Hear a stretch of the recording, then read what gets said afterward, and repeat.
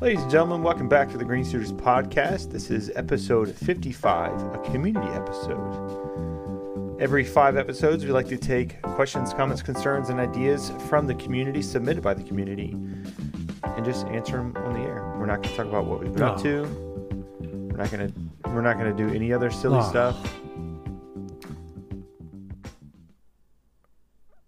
I'm only going to say that because I know you can't be brief. It's impossible for you to be brief about what you've been up to. That's not true. Oh, and by the way, I listened to episode 52 or 53. Yeah, you guys were ruthless. Oh, yeah. We didn't hold back. You guys are just, you talk all that crap. Unbelievable. I don't even know why I'm on this podcast. Okay, Jason, what have you been up to? Hold on. We got to talk about the giveaway. Jeez. Do you want me to talk about the giveaway? Okay. Oh, sorry. I was waiting for you. Yeah. All right. So for the month of, what are we in, September? We are doing a giveaway in celebration of episode 50. And that giveaway is a custom leather apron from Leather by Dragonfly. All 50 states. And to enter, you go to greensuiterspodcast.com. Enter the giveaway. Enter your information into the giveaway form. And enter for your chance to win. It's a really good value. It's like, what was it, $520 to $620, depending on your size? Yeah, depending on the size. So custom leather apron. And if you want to go really crazy and get all the extra bells and whistles, well, you're going to pay for that. But it's, you're going to pay for those extra bells and whistles. But you're going to save a whole bunch of money on a really good product. So thank you, Leather by Dragonfly. And if you guys want to find out more information about the custom leather apron, go to leatherbydragonfly.com. And if you want to enter the chance to win, go to greensuiterspodcast.com to the giveaway tab. I already said that. Enter any information. You did. And you know what? When you edit this, I want you to go back because you always say that to me. I'm gonna listen to it when I edit it. If I made the mistake, I'll edit that you did. Part out. No. Then I'll leave. No. I don't know if anybody's noticed we're missing somebody tonight. Corona. Also Corona, yes. Yes, I'm No, Sedgley could not be with us today. He's off to a better place called Canada. Oh, Canada. I don't even know if that's a song. Did you see his stories today? He was looked like he was really working hard. Yeah, really hard. Must be really putting in the work. Must be nice to work for Festool. Just go on vacations to Niagara Falls. Paid vacations. All right. Well, you ready to hop into some questions? But before we do that, guess what? I started lifting weights again, man. Yeah, I saw your stories. You joined the YMCA. I go there every day dressed as a different village person. They look at me funny. What's that? Is that not what you're supposed to do there? I thought that's what the membership was. Yeah. It's pretty cool. No, man, I'm happy. I finally did it. So I'm trying to get in like a What was it that kind of flipped that for you? Because you were doing the Peloton bike for a while, then you stopped. What was it that kind of convinced you to get back to lifting weights? Well, with the Peloton bike, we still have it. Nicole's starting to ride it again now that we've had Max. That's going to become a routine for me prior to going to the gym. But I want to create good habits going into retirement. So the thing that I'd go through phases in the Army with lifting weights. And it was because when I start lifting weights, I kind of get obsessed with it and I want to start getting bigger. And that always affected me running. And as well as I do that, you don't want to do anything that affects your running. So I would always end up stopping and never really got back into it. Well, now that I'm kind of stepped away from work and I'm getting on a daily routine, part of that routine is, getting up, hitting the Peloton bike or the treadmill in the morning, having my coffee, taking Leo to daycare, and then going directly across the street to the YMCA and lifting weights. And now it's like there's nothing holding me back, right? It's not like well, I need to get my runtime faster, so I don't want to get real big. You know, it's like, it doesn't matter anymore. You know what I mean? And I just miss it. And honestly, when I don't have that thing looming over my head of certain things that I should be doing and have to do, I'm actually, that's stress. I'm actually more motivated. And I've gone I signed up on Monday, Tuesday, Wednesday. I went. It's been great. Because now it's something that you want to do versus something that you right. have to do, that you're like kind of forced to do. I mean, God forbid I get my body in shape for combat. You know what I'm saying? I'm not going to see combat anymore. So, but I mean, enough is enough. It just got to a point where I'm just like, I got to stop doing this. So here I am. Yeah. Well, cool, man. Well, I can feel it though. Good luck to you. I'll tell you that. Got to get back into it. But yeah, big announcement. Back in the gym. I'm basically going to look like The Rock in 3 months. Yeah. God, you know, all of the listeners to the podcast for the last 54 episodes, they were all thinking, man, when's Jason going to lift weights? And now? Now they know. Their hey, this is part of my life, Ben. Look, and we're only 6 minutes in. Let's just get into the questions, you jerk. Jason, I'm going to hold up all the reasons why I care about what you just said. Do you see anything in my hand? Yeah. There's nothing. My silver play button. All right. You want to go first since you're at the top? Oh, yeah, sure. Why not? I don't know why I said it like that. Okay. This first question was written in on our website by Mr. Rick Bino. And he says, I currently have a biscuit joiner, sparingly at best over the years. I have been purchasing Festool equipment over the last 6 or more years. I'm trying to decide if I should purchase the Domino 500 Q set. My concern is, will I use it enough to replace my current biscuit joiner and justify the cost? So I'm assuming when he says Q set, that's like the whole Domino setup, right? Yeah. For a minute, I thought he was talking about the connector set. I'm like, that's not a Q. Yeah. So that's all the accessories that come with it. My concern is that it will not replace my biscuit joiner. It will completely replace your biscuit joiner, in my opinion. A biscuit joiner still has a place, but you'll use the Domino over the biscuit joiner. I think for sure, for most applications. And from my experience and from talking to plenty, of other people who have bought the Domino, you'll use it way more than you need to in the beginning. Because you'll think that you need to use it on everything. And an example of that would be, I need to use 40 dominoes on this tabletop glue up.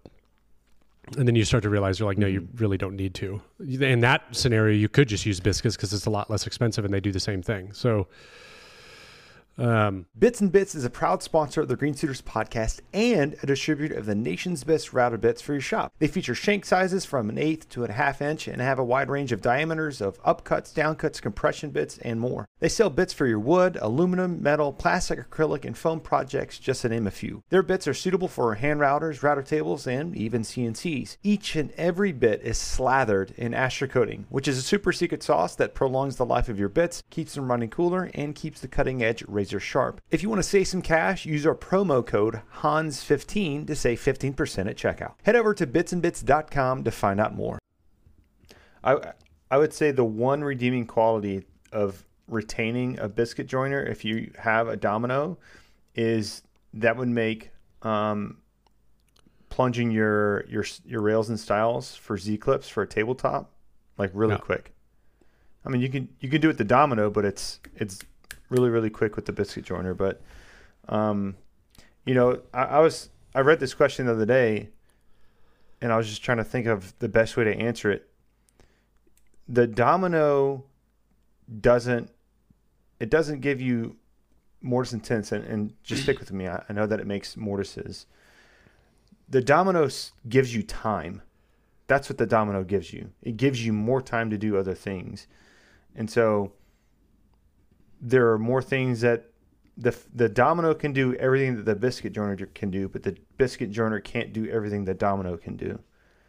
And so, like, I can't think of any reason why anyone would keep a biscuit joiner around, unless you just have like multiple employees and you're only, they're only going to be doing tabletop laminations. A biscuit joiner is fine. It's still going to get the job done.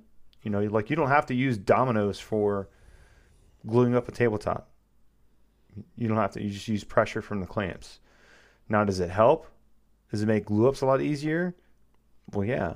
Do you have to worry about calls as much? No, when you use domino. But I think if you're going to get a domino, your biscuit joiner is going to collect dust, because that's exactly what happened to me. And then I finally gave it away to somebody local that could use it. So yeah, I gave mine away too. Yeah, definitely get one. Yeah, it's only going to open up your I don't want to say skill set, but it's going to open up what you're able to accomplish in a shorter amount of time by having it. So, like I said, domino is a time saver. That's how I look at it. And on certain joints, the domino is going to give you a lot more strength than a biscuit would, for sure. Yeah. Oh no, absolutely. Alrighty, next question. As a heavily invested Festool user, do you think it is feasible? I'm sorry, let me back up. This is from Eric Jose Camacho Felix from Instagram. Jeez, it's a long name. As a heavily invested Festool user, do you think it is feasible to set up a wood shop for furniture and cabinets? Absolutely. Festool is designed for the professional. There are tons of people that only have Festool that own furniture and cabinet shops. The only caveat that I would say that is if you are a high production cabinet shop where you're turning out like a crap ton of cabinets, where it'd be more beneficial to have like industrial machines, then obviously not. But if you're a single person, you're not going to be doing too much, and you're able to come up with a really good workflow, well, absolutely. I mean, literally the only thing that I have in my shop is Festool, and I could easily you have DeWalt planer, liar. Furniture. Well, Festool doesn't make Shame. So. A thickness planer. Shame. My answer is yes, you could, but same thing as Ben said. I mean, if you're doing 5 kitchens a week, you probably want an edge banding machine. Yeah. If you are doing 1 million doors, you probably want a drum sander. You probably want, a cabinet saw. You want throughput machinery at that point. But yes, I mean, the tools are designed to do that. I mean, the LR32 system, that's what it is for. It's to build cabinets on a 32 millimeter spacing. Like 100% you could get by. But high production, I agree with Ben. You need other stuff.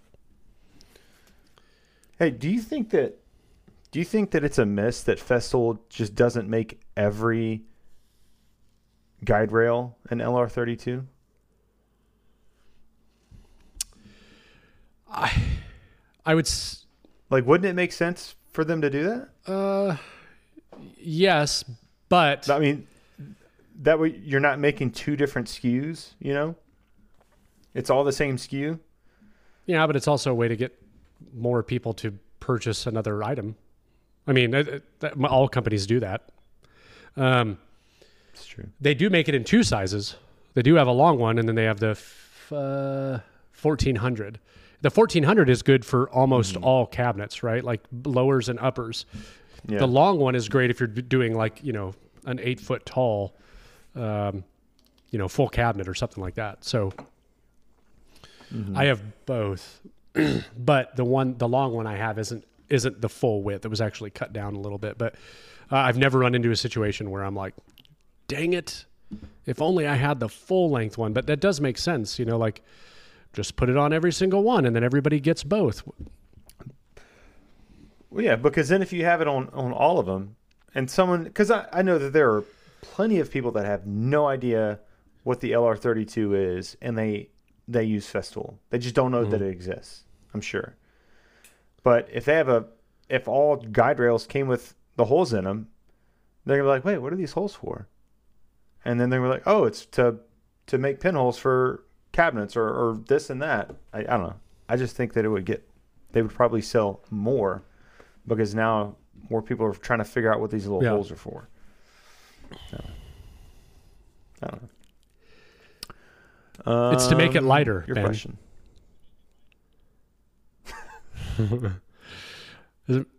I mean, we're reducing shipping costs, you know? All right. My next question is from Mr. Ed Mancini at Mancini Woodworking. Got a couple from him today. If you had the opportunity to work with another maker, who would it be and why? My answer is Ken DeCoste. That's a good one. And I didn't tell you. I don't even think I talked about it. I actually met him at IWF, and we talked for a while, and it was really awesome. Oh, awesome. That was the first time I actually met him in person. We've talked quite a bit, but he would be the guy for me because the work that they do is just, I'm blown away every time. It's always something like outside of the box, and the attention to detail is so incredibly high that it's just like the things that they look at are things I wouldn't normally look at, but seeing them and watching his stories and seeing the things that he does with NS Builders and now his own Materia Millwork, or their off-branch company from NS Builders, it's just incredible. And that would be somebody that I would like to go work with, and like I wish I could do an internship with them as well. You know what I mean? Getting to follow those guys around for 2 months on job sites and get to see the way that they do cabinetry and get to see the way that they do all kinds of stuff. Yeah. I have huge respect for Ken and their team. They just do amazing work. So that was an easy one for me. What about you? I would do Eric Curtis for several reasons. Another good one. He's sculpted like he a is. god. I mean, let's just be honest. I feel like I'm watching 300 You know? every time I watch or look at him. But I love his eye for design. Like he can look at a piece of wood and he kind of pulls, the design, the art out of it. So I just think it would be cool to be in the same space as him and kind of collaborate on something, or I don't know. I think it'd be cool. Yes, very. That's a good one. He's very deliberate in his design process, which I don't see a whole lot. Too bad he's a really big loser, and I just can't stand being around him. You know what I mean? That's what kills it for me. I know. I mean, he's only like 4 hours away from me. He's in Philly. Really? You should work something out, man. I'm sure you would love it. Yeah. I need to figure something out. All right. So this is from Ed from at Mancini Woodworking. What would it take to go back to client work or open an Etsy shop? And for this one, I think, technically I still have an Etsy shop. I just haven't relisted my items yet. I think the only way that I would go back to client work is if it was for a project that I really cared about or that I really wanted to do. The only quote unquote client work that I do is, apart from my own house, is like if Jen wants me to make something. Like I'm making all the centerpieces for our wedding. And I think I'll start that in maybe a month or two. But yeah, it has to be something that I am really wanting to do. Otherwise, I don't really want to go back to the rigmarole and the grind of dealing with clients, and it can be a headache. I mean, it can be rewarding, but it can certainly be a headache, and I don't really miss it too much. What about you? Etsy shop. I have an Etsy shop, but I only sell digital stuff there. I just basically threw my plans on there, and I'll sell one every once in a while. I definitely have toyed with the idea of putting more things on the Etsy shop, like things that I can create and easily cut out on a CNC. The problem for me is I want nothing to do with the shipping process. So even I agree. even if I go down that route, I will use my CNC to cut the item, create the file, fine tune it, and then I will give it to somebody else to handle all that and let them take a cut of the money. I just don't want anything to do with it. There's nothing I hate more than shipping things. That's what most people do that sell their stuff on Amazon, is they fulfill all the orders and then they send it to a distribution place like en masse, and then they take care of all that. I despise it. I wouldn't want to do that though. Because now you're just sitting on a whole bunch of stock. For the custom work, I'm with Ben. Like I'm not saying I won't do it anymore. It just has to be the right project. And it would have to be for a good amount of money, because I have enough things that I can do for my own house and things that I still want to do in the shop. And it just brings a whole nother level of stress to a project. And I don't like that. I've been down that road. With what I do now, I have the ability to do what I want and make my own schedule. If you're building something for a client that you told them they'd have it by a certain day, you're on their time. I mean, unless you go about it differently. Like some people are pretty cool about it. But if you tell somebody, 4 to 6 weeks and then, 12 weeks goes by and you still don't have the item, it could be a problem. So. Yeah. I'm a very big believer in batching. And it really just depends on what you're making. But if I can make everything all at once and then have it ready to go, that way when it does come for people to buy stuff, I'm not having to deal with them. Like I already have like when I do my stools, I make all of them at once. All of them. I'll assemble the sides and the bottom, and then I'll leave the top unglued. That way I can engrave it if they want it engraved.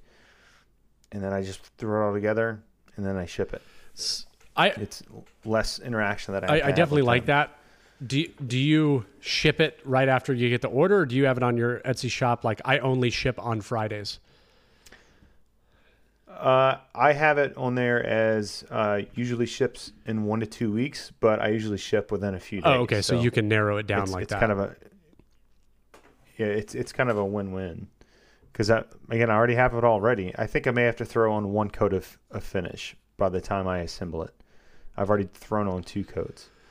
But that way they're like, they're expecting it to come in 2 weeks, and then it ships in a few days. They're like, oh wow, that's great. That's a good point. Because that would be my thing. It makes them more willing to leave a review, because you've created a positive experience by shipping it early. For me, if I was to do that, like I would only, like I'd have to build it into my schedule. Friday mornings are shipping, and that's it. Yeah. No, I mean that's very smart, because you're only running to the post office once. But it's again, depending on what you're making, you could do that. If all the items are the same and it doesn't really require any custom work, you could 100% do that, to where you just box everything up and then say, okay, on Friday I'm taking all this, then and then any orders after that will be the next Friday. Maybe I'll still consider it, but it just depends on what you're making. Yeah. I mean, would you be able to ship crap? I don't think you could sell and ship. Yeah, you just poop. put it in a bag with a good seal so they don't smell. Oh, okay. I've done it a lot. Well, I mean, sounds like there's a market. Sounds like there's a market I've done out it a lot. there. All the people leave me negative comments. What do you think I send them?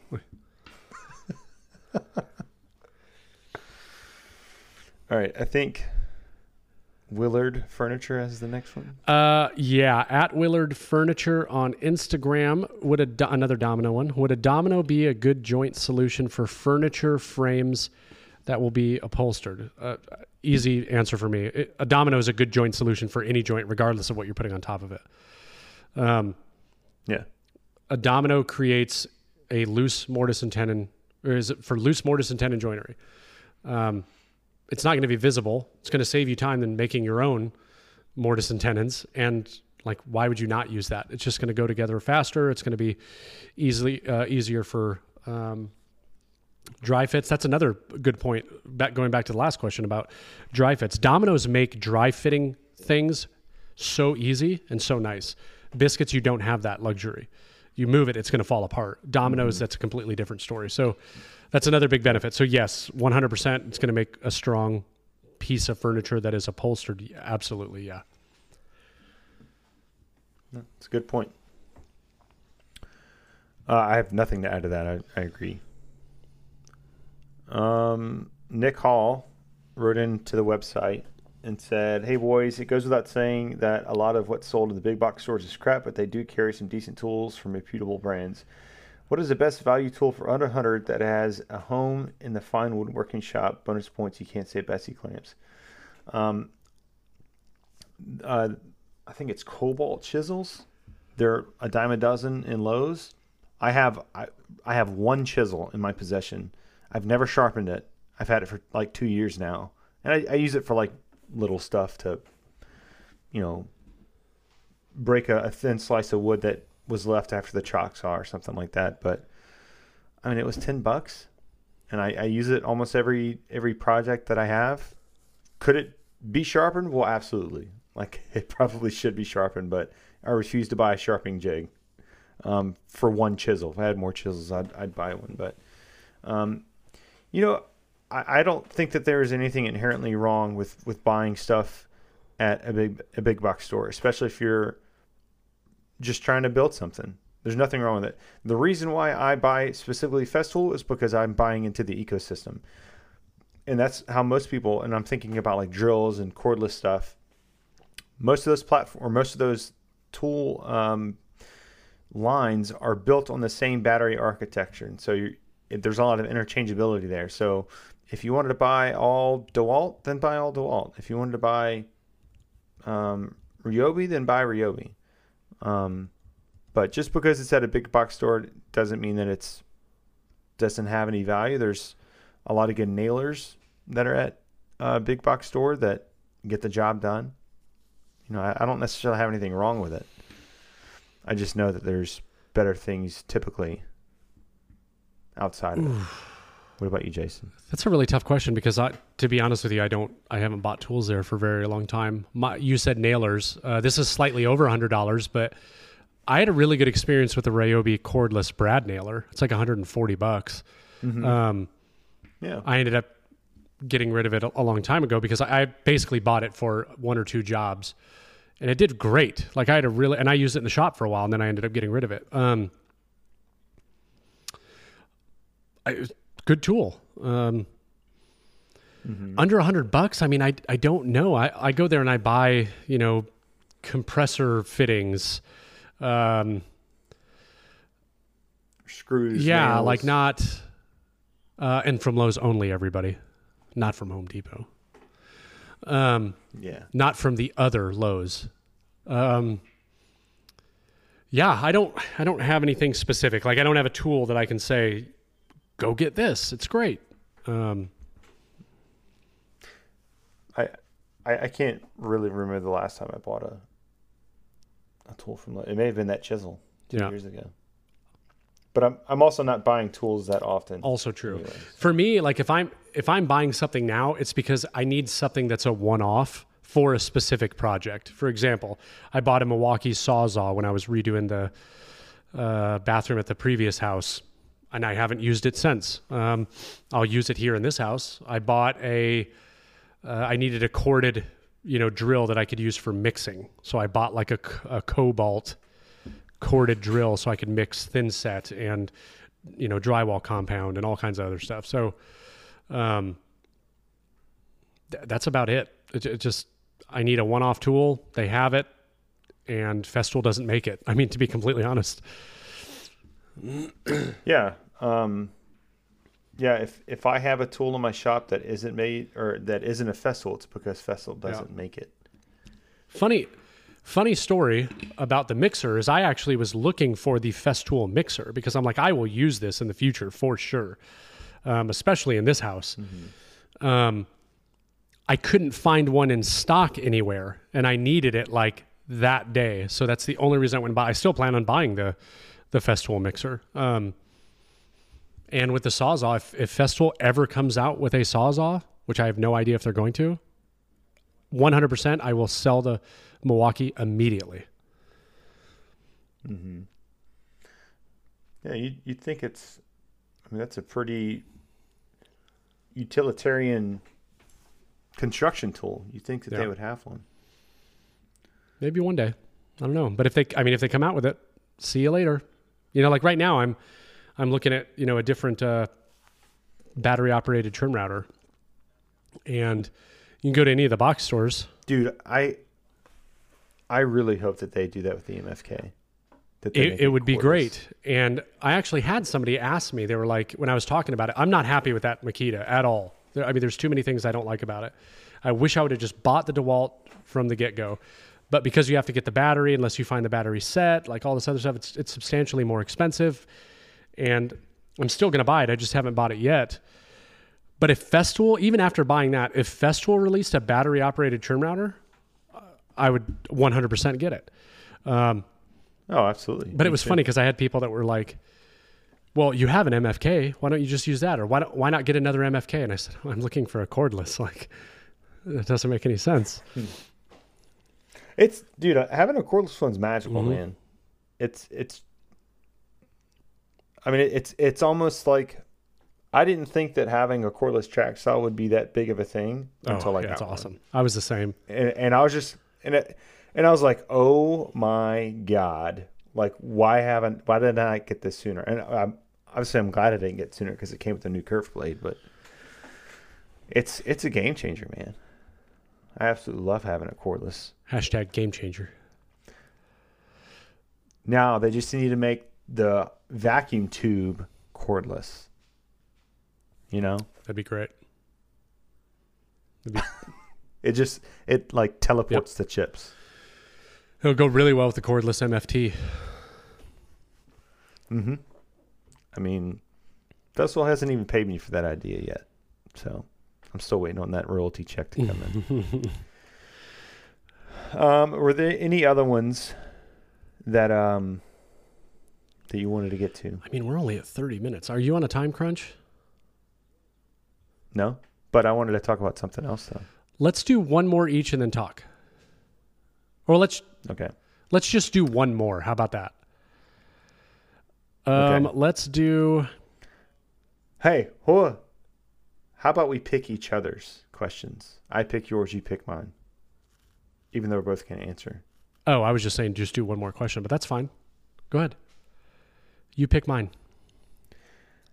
All right. This is from Steve Wickstrom on Instagram. Jason, would you like to cover shop safety and serious injury protection? I don't see that one on here. I think it's right there. It's right above yours. Considering that you like to wear your shop flops. It didn't say Jason. All right, let's again clear the air here, people. I don't know where this came from all of a sudden out of nowhere because I do this all the time. But lately, for some reason, somebody else must have got blasted for wearing flip-flops in the shop. It's probably Daniel Dunlap because he wears it all the time. Someone sent me a screenshot of one of your YouTube videos. It's with you in your flip-flops. Yeah, it was like an install video probably or cleaning or applying something. Yeah, it was the carbon coating. It's like, I better not drop this half-ounce bottle on my toe. So stupid. Or this microfiber cloth. I actually am looking at a pair of shoes right now that I have in my shop specifically for that reason. Anyways, I mean, how detailed can we get going into shop safety? I mean, here's what I'm going to say about shop safety. There are certain things that are just good practices, right? There's good practice at the table saw. There's good practices at the bandsaw. There's good practices at the joiner and planer. You're going to see conflicting things everywhere you go. Here's what I say. Do what makes you comfortable, right? And a good example of that is there's people that talk about, like I see people using the table saw and it's like you can tell they're so intimidated by that machine and they're using like a push stick and a push block or 2 push sticks and they're using a push stick on the push stick. And they're like they're pushing stuff through and you can see like they're standing all high because it's like they're trying to get out of the way of a kickback. The bigger problem there and the more unsafe thing is that you are not comfortable with that tool and your lack of knowledge. Yeah. Yeah, it's a good one. Another really good one, and I talked to Jay Bates about this last time I was at his shop, and something came up about the conversation of safety in the shop and push sticks and all that stuff, and it had to do with the router table. And I've had a lot of people say like your hands are getting too close to the bit, and I'm cutting like a groove out. The bit's not even exposed. They're like, where's your push blocks and your push sticks? Mm-hmm. I feel like I have less control on a router table using push blocks on most applications than by controlling it with my hands in a safe manner. So because I feel more uncomfortable doing it, I'm not going to do it. I've had more close calls going over safe on certain things than I have doing it the way that I feel comfortable. So I'm not going to give anything specific because I don't want anybody to come back to this podcast and be like, well, Jason told me I should do this on this tool. Like that's not what I'm saying. Do what makes you comfortable. As soon as you're uncomfortable doing something, or if you're doing something and you're like, this doesn't seem right, you should stop, right? And there are those times. I mean, I'll sit there and rack my brain for like 30 minutes, like there's got to be a better way to do this. You know what I mean? And don't wear flip-flops while you're doing heavy machinery, big woodworking stuff, guys. Come on. Beep. Unless they're shop flops by Jason Bent. Trademark. True. Trademark copyright 2022. Steel flap shop flops. Steel straps, shop flop. Steel toe strap. Steel toe strap. I can't even say it. Jason Bent shop flops, everybody. Yeah. If you want to find good videos that do that stuff, I think one of the best resources, is Steve Ramsey. Go back and look at some of his older videos. He like caters to beginner style stuff, and not saying that shop safety is only a beginner topic. It's not. I think everybody needs to be refreshed, myself included. But he has a great library of videos going back years on that stuff. Mark Spagnolo has videos talking about it. Jay Bates probably has videos talking about it. A lot of the old timer woodworkers that Sedge all knows on a first name basis. My name's Moses. We're going to build a boat. They have a lot of knowledge and experience. I mean, there's great resources out there for it. The problem is now I think it's a bigger deal because you see so much unsafe crap on social media. Yeah, everybody that has a camera now can be an influencer. I saw a video. I was watching a video yesterday of some woman building something. It was like a suggested post. And she was pushing something through the table saw, and it was a contractor saw. The saw was moving. The fence I actually saw move, and she was holding to the right side of the blade and the left without much space and pushing all the way through the table saw blade and like kind of at an angle. So like if her hand slipped, she would have been right in the blade. And I'm sitting there going, oh my God. And I'm not the type of person to say anything because everybody will always misconstrue it and take it as negative. But I always read the comments when I see stuff like that.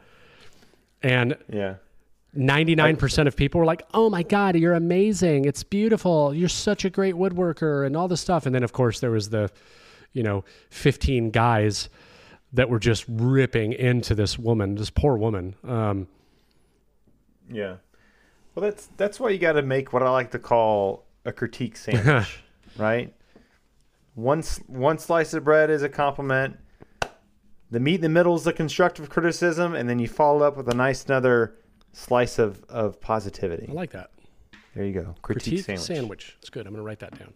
You start and end on a positive. You good? You got anything else you want to say? I would say the best thing that you can do is the more risky whatever it is that you're doing, try to reduce as many distractions as possible. If I'm using any dangerous tools, I don't have any music going. I don't want to be distracted. I don't want to be thinking about anything else. I want to be totally focused on what it is that I'm doing. If I'm doing something it doesn't really matter, like I'm not going to hurt myself, then I'm a little bit less vigilant about it. But I would just say just try to reduce the amount of distraction that you have in the shop. If you're getting pissed off about what you're doing and you're kind of going in the red zone, then just stop. Because A, you're going to make mistakes, and B, you could end up hurting yourself because you're not completely paying attention. Yeah. Every time I use the track saw, Jason, I think about that story you told me of someone that was running classes out of their shop or their home or something about teaching people how to woodwork, and they were using a track saw, and they had the track saw on the left hand. It may have been the right hand, but they went with their other hand to support the piece, and they cut their fingers off. That was the blade was plunging all the way through. Yeah, I don't know if they cut them off, but they cut their hand. I won't say who it was. She wasn't doing instruction. She had a friend over that was doing it. Yeah, and that's exactly what happened. But every time I use the track saw, I think about that, and so I like instinctively put my other hand behind my back just so that I'm not even tempted to do it. It's scary, but just be aware of what you're doing. Think about what you're doing before you do it, and then you should never have any issues. Do you have my question picked out, Jason? Or are you just busy talking negative to your comments. Instagram people? Here we go. This one, Big Shaw 929 on Instagram. Tips for the Conturo, such as using it in the table, cleaning rollers, swapping glue colors. I wanted to pick this for you because I know you have the table.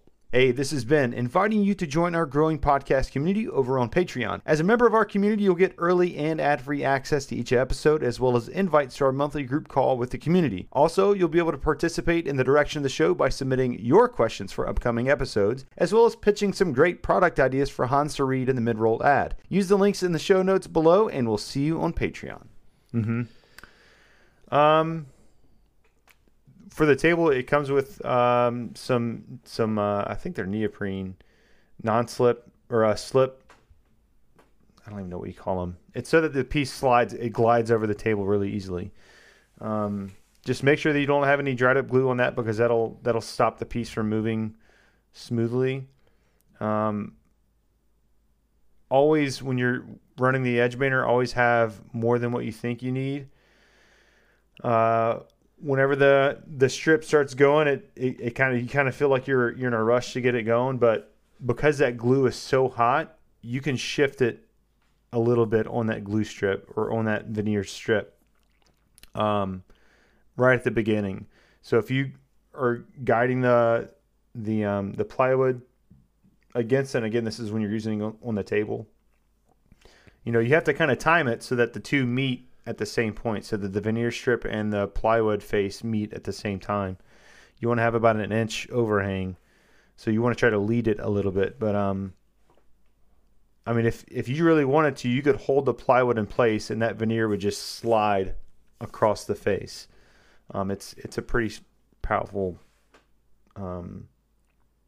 roller, but it's really hard to like say it. I would have to show it.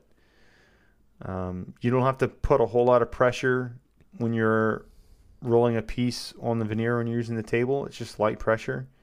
As soon as you are done rolling the veneer strip on there, I like to stand the board on the side that you just veneered and just like lightly roll it back and forth, and that makes sure that the sharp edges of the plywood bite onto that veneer. And you're not left with any gaps or anything like that, which does happen every now and then. For changing out the colors, that's built into the machine. You just add in a new puck and you purge it until you see the new color. The glues, until you see the new color. I wait until the machine is completely cold to clean the rollers off, because you can burn the living hell out of your finger if you stick it in there when it's still hot. Because I think it goes up to like 300 or 400 degrees or something like that. The Conturo can be kind of finicky at times. I see it on the Festival Owners group a lot, where people are just really frustrated with it. But Sedge has a lot of great videos on the Conturo. There's some really old ones from like 8 or 10 years ago when it first came out. I watched those a lot to really get the hang of the Conturo. And once you really understand the basics of it, once you're able to kind of troubleshoot some of the common issues that have, and even then it's really not that common. It doesn't really happen often. It's a breeze to use it. Yeah. So I don't have anything to add to that. I've never used the table, but I've been given some thought lately to when I rebuild the base for my assembly table to work out a way to build that plate into the assembly table. I believe, I mean, and you have a CNC. There's, I want to say on Shaper Hub that someone has that table laid out. You can buy the SVG. Well, I know Mike just did one. Mike just cut one. Mike Coffey. He just cut one for. He's making a table for Oh, really? it. Yeah. So I know he's got the Awesome. file. Because you can order that MDF top from Festool, just how you can order an MFT top from Festool.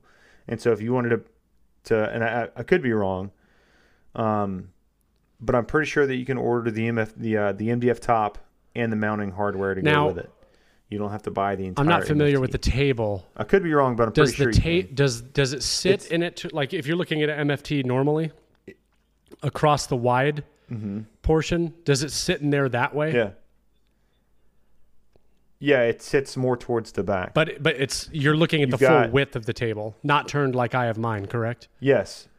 You're looking at you're standing at the table, right? Full width is left to right. The Conturo edge banding part is facing you, so the handle's on the opposite side. It's on the far side. I mean, I guess I could still. It's literally it's still an MFT. What I do is, because when I bought my Conturo, I bought it used. I got it for like an incredibly cheap deal. Like it was nuts. I thought the guy was trying to scam me for how cheap I got it. But it came with an extra MFT top, and so that's where my second MFT came from, is from that Conturo table. And when I want to use the Conturo table top, I just put it on my STM and clamp it down. And it works brilliantly. Like it's insane how well it works. Yeah, I'm just thinking, like, because of the way I have my MFTs set up, I don't know if I could put it on an end, because if I ever had to do anything over 4 or 5 feet, I would obviously have an issue. But I'd like to just get one of these tops and then put it like in my middle table, so I have the support both in feed and out feed, and then I could just run stuff through when I wanted, and it would just be there. And as long as I had a plate that I could put over the top of it to cover it up when I'm not using it, no problem. Yeah. But yeah, going back to the glue thing, I think I've had a lot of people ask me about the glue stuff too. And they're like perplexed that you can't, they're like, yeah, but I'm wasting like an entire puck. Like, yeah, you are, but you're the one that wants to change colors. So it's not that big of a deal. I mean, I don't think the pucks are all that expensive, but you buy big boxes of them. So, I still have the boxes from mine. I haven't even gone through them all yet. Cool. All right. Well, that's all the questions. I think for a hobbyist, if you bought a whole box of Conturo pucks, that would last you a long, long time. What did you want to talk about? Dude, I want to talk about Shaper. Oh, I know what you're gonna talk about. And granted, I know some of the people that work for Shaper, but I'm just really impressed by them because of how much they continue to iterate on their system. And I'm sure that there are other companies out there that do a really great job with keeping up with their stuff, but they foster such it is a community, but they just do such a good job of listening to what people want, to the problems that they have, and then coming up with really, really smart solutions to address it.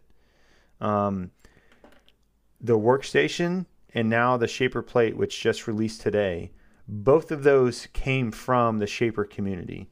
Like the idea of it, like one person made it, and then another person would kind of iterate on it, and another person kind of iterate on it. Now, I'm not saying that they like stole the idea from the community. It was kind of the idea is kind of spawned from everyone, I feel, and I could be wrong. I don't want to take that from the engineers, but it's just really cool to see them take something that the community makes on their own and really, really, really, really, really improve it to the point to where pretty much anybody that I know that has a shaper wants the shaper plate and wants the shaper workstation.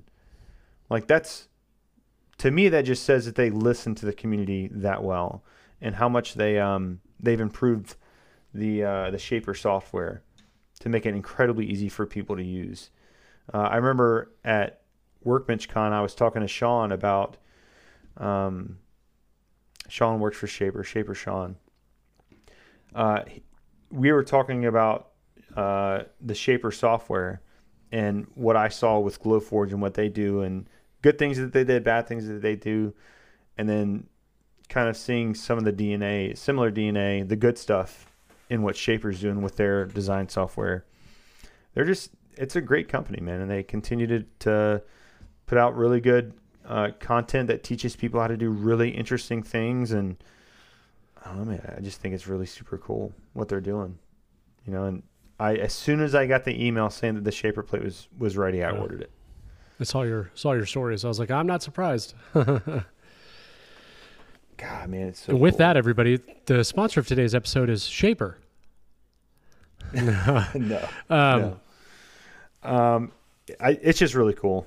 I mean, for someone that has a relatively small shop to have CNC power in your hands, it's I really cool. regret immensely not messing with it while I was there, because I've still to this day never messed with the Shaper. It's just a tool that I don't know if I would need it in my shop. I feel like it'd just be another thing that just sits around and collects dust. But I might be wrong, and that would have been a perfect opportunity to play with it and see how that Shaper plate works. My question is, I get the general idea. So there's that window that you can do stuff in, and then the plate already has the tape stuff on it, so clearly you don't have to lay down tape. My question is, what if it's something that's bigger than that square?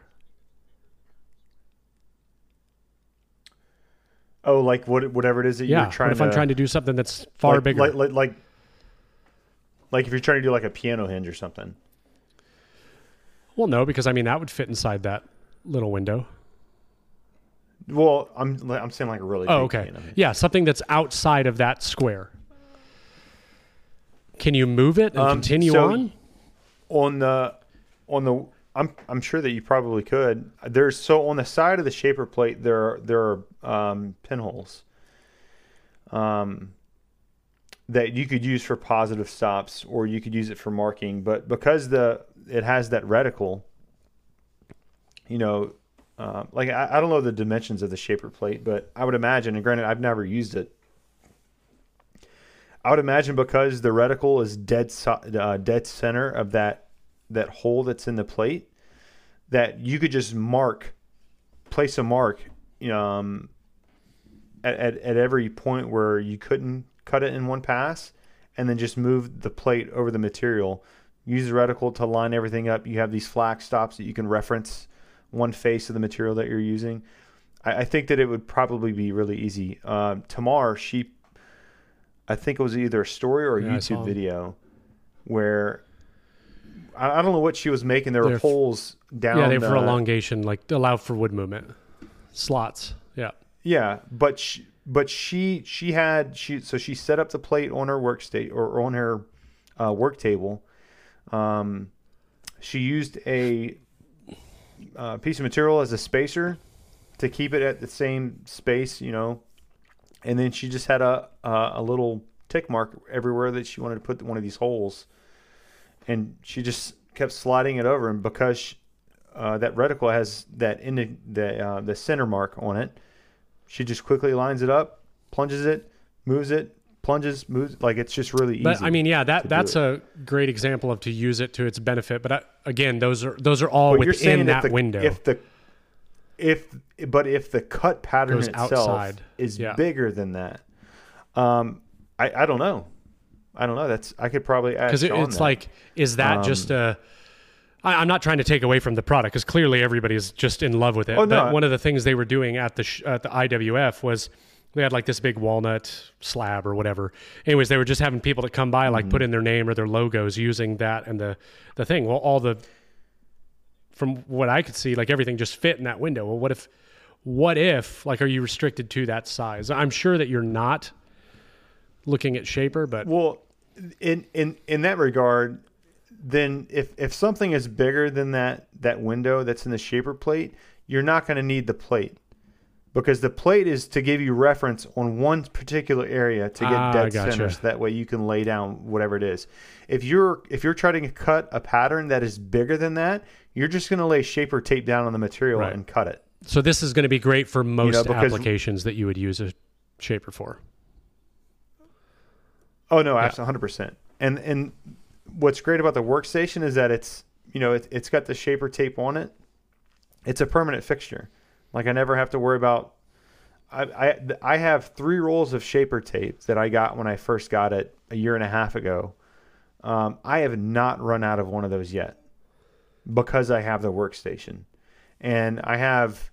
Well, I'm not going to need it now because I've got the Shaper plate coming, but I have multiple MDF boards that I have designed specifically for. So if I wanted to cut out the same thing every time, I just grab this one MDF board that has Shaper tape on it still. Oh, yeah. It's almost like a jig. But Shaper remembers that particular configuration of Shaper tape, and it pulls that job back up as long as it's still saved in the machine or in the cloud. So like I have when you can order foam inserts for Systainers. And so you can order the blank foam. Well, I have the shape of that foam insert cut into a MDF board, so I slot the foam into that, and the Shaper knows that I'm cutting that same foam piece again, so it just pulls that same job up. I can move things around if I want to have a different layout, or it's just it really kind of it's going to open up a lot more possibilities, and it's going to make it much, much quicker now that you have that. So I'm really, really stoked for it. Nice. But yeah, and I think it's 4 to 6 weeks to delivery, so which is fine. Just comes in just in time for winter. Perfect. So I know I'll be using it a lot. No more motorcycle. If it gets above 30, I'll take it out for a slow drive. I wouldn't ride mine anything under 60. And 60 was too cold. Heck, I've got some cold weather. It's been in the 50s here the last 3 mornings. Like I woke up, it's hoodie season almost. This morning it was in the 50s. I was like, crap. Oh God, I can't wait for hoodie season because my wardrobe is so easy. It's not shorts and a plaid shirt anymore. It's pants and a Festool hoodie. Hoodies and pants. Every day. And people will be like, do you wear the same hoodie every day? I'm like, no, I have 4 of them, thank you. I rotate through. If you pay close enough attention, you'll see paint on one or 2 of them. Anyway. All right. You got some hatreds today? Oh. I'm going to pull up a podcast review. Wait, what? Do we get a negative one? Uh-huh. Oh yeah, it's a good one. Go ahead and read. Okay, I'll read a couple. All right, this one is for my install cabinet hardware fast and easy True Position Tools cabinet hardware jig. This person says, it's only good when using a stop block. When using the center line, the drill bit always pulls at one side. Next one is from, this is a good one, Ben. We should respond to this one. Festool Domino DF500 review and overview. This person says, I'm appalled at your safety practices. The Domino oscillates, not rotates. Vocabulary isn't a strong point. Brings to question whether you have formal qualifications in cabinet and joinery to give instruction to the ignorant masses. Are you kidding me? This is what I was thinking about writing back. I'm going to go just like something like to the effect of, in case you were wondering, it both oscillates and rotates. think you should just write back, like whatever it was his argument was. You said rotate, and he said it oscillates. Is that what it was? You should just write back like just say it doesn't oscillate. And every time he comes back, just like say that he's wrong. But like, no, it doesn't. Even like, I should just write mayonnaise.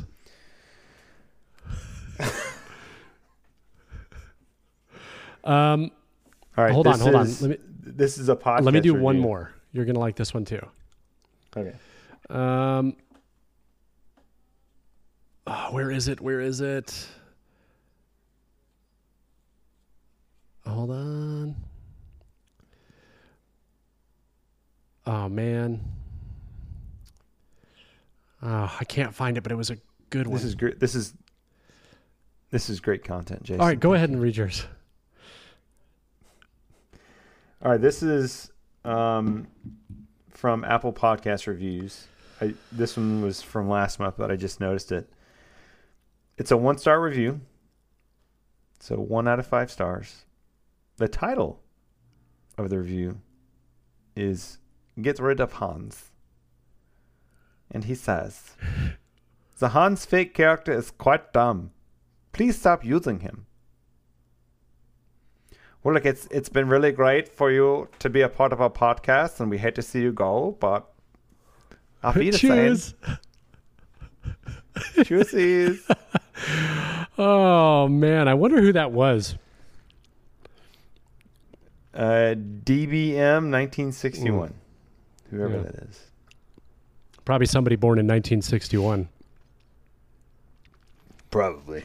God. Whoever that was will probably hear this too, because I'm sure they'll listen to it to see if we talked about that review. I found that other one. It's on how to install the Bloom undermount drawer slides, which is a good movie. The feedback is awesome on it. Still to this day, it continues to do well. I have a lot of pride in that video. This person says, that's great if you built the drawer that way, but I'm replacing very old slides on old drawers. No lip. This is so great where it's like, what was that video? 2 years ago? It was or almost 2 years ago. No. It was last maybe. It was last like May, because it was while I was in Texas. I think it's so funny how people write comments to a video that has already been posted and released as if, like, how dare you not make the video that solves my exact problem?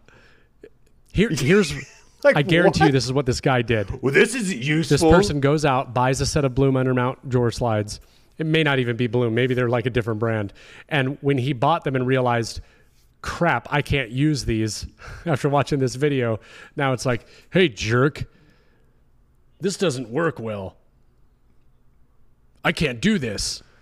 You're an a-hole for making this video that didn't suit my needs perfectly. So dumb. Oh, dare you, good sir. Well, no, it said he's restoring something, so it's like, well, I can't use these drawers that were side mount, and I can't use it as undermount now. Thanks a lot. The funny thing buddy. is, there's a very good chance that he can't use any freaking slides that are out now. Here's your solution. Rebuild the drawer box. But clearly it's just somebody that's looking to buy slides and make their kitchen fancy. Look, he's from the internet, so he's right. You're the one that's wrong. So mayonnaise. I'm going to respond to him. Mustard. I just want to start being a jerk back. Well, I think you don't want to open up that can of worms. Have you ever looked at Steppenhorst? What's his Kyle first name? Steppenhorst? Kyle. Have you ever looked at his feeds? Like the comment section? Because he does that. He kind of hits back. Like, that's kind of all that I see now. There may be a few like positive ones that kind of come up to the surface, but for the most part, it's all like shots fired. You can tell in a situation like that, it's because people have been doing it so long, they're tired of hearing it and just taking it. Oh, yeah. There's another guy that does that. He has a huge channel. He's got like the biggest woodworking channel. Blacktail Studio. Yeah. Oh yeah. Cam, I think is his name. Yeah. Yeah. Cam. Yeah. He does yeah. that. He riles people up in the comments. I barely have the time at this point or the desire to just even respond to the regular comments I get, let alone like giving into trolls. Like that would just be, and going back and forth, not just one time, like 5 times. I don't want to waste my time a whole conversation sitting behind my phone, not paying attention to other things that I need to be paying attention to. You could probably pay someone to do that. Oh, Hans, I got a new job for you. Okay, I charge 2,000 an hour. All right, I think we're good. You ready to get out of here? Go upstairs and put Leo to bed. All right, ladies and gentlemen, thank you to everyone that submitted their questions, comments, concerns, and ideas through the website. That is the primary way that we would like for you to do that. So if you want to have your question, idea, comment, or idea read on episode 60 of the podcast, make sure you go to www.greensuiterspodcast.com, go to the questions tab, and leave a very brief question, please. Brief. Brevity is always better than a lot of paragraphs. Paragraphs. And yes, it is plural. We have a couple paragraphs questions, so try to keep it short and sweet. That's the best way to. If you want to increase your chances of having your question read, keep it as short as possible. Yeah. We don't need the context. Just keep it short. Or don't. All right, everybody. Appreciate it. See you in the next episode.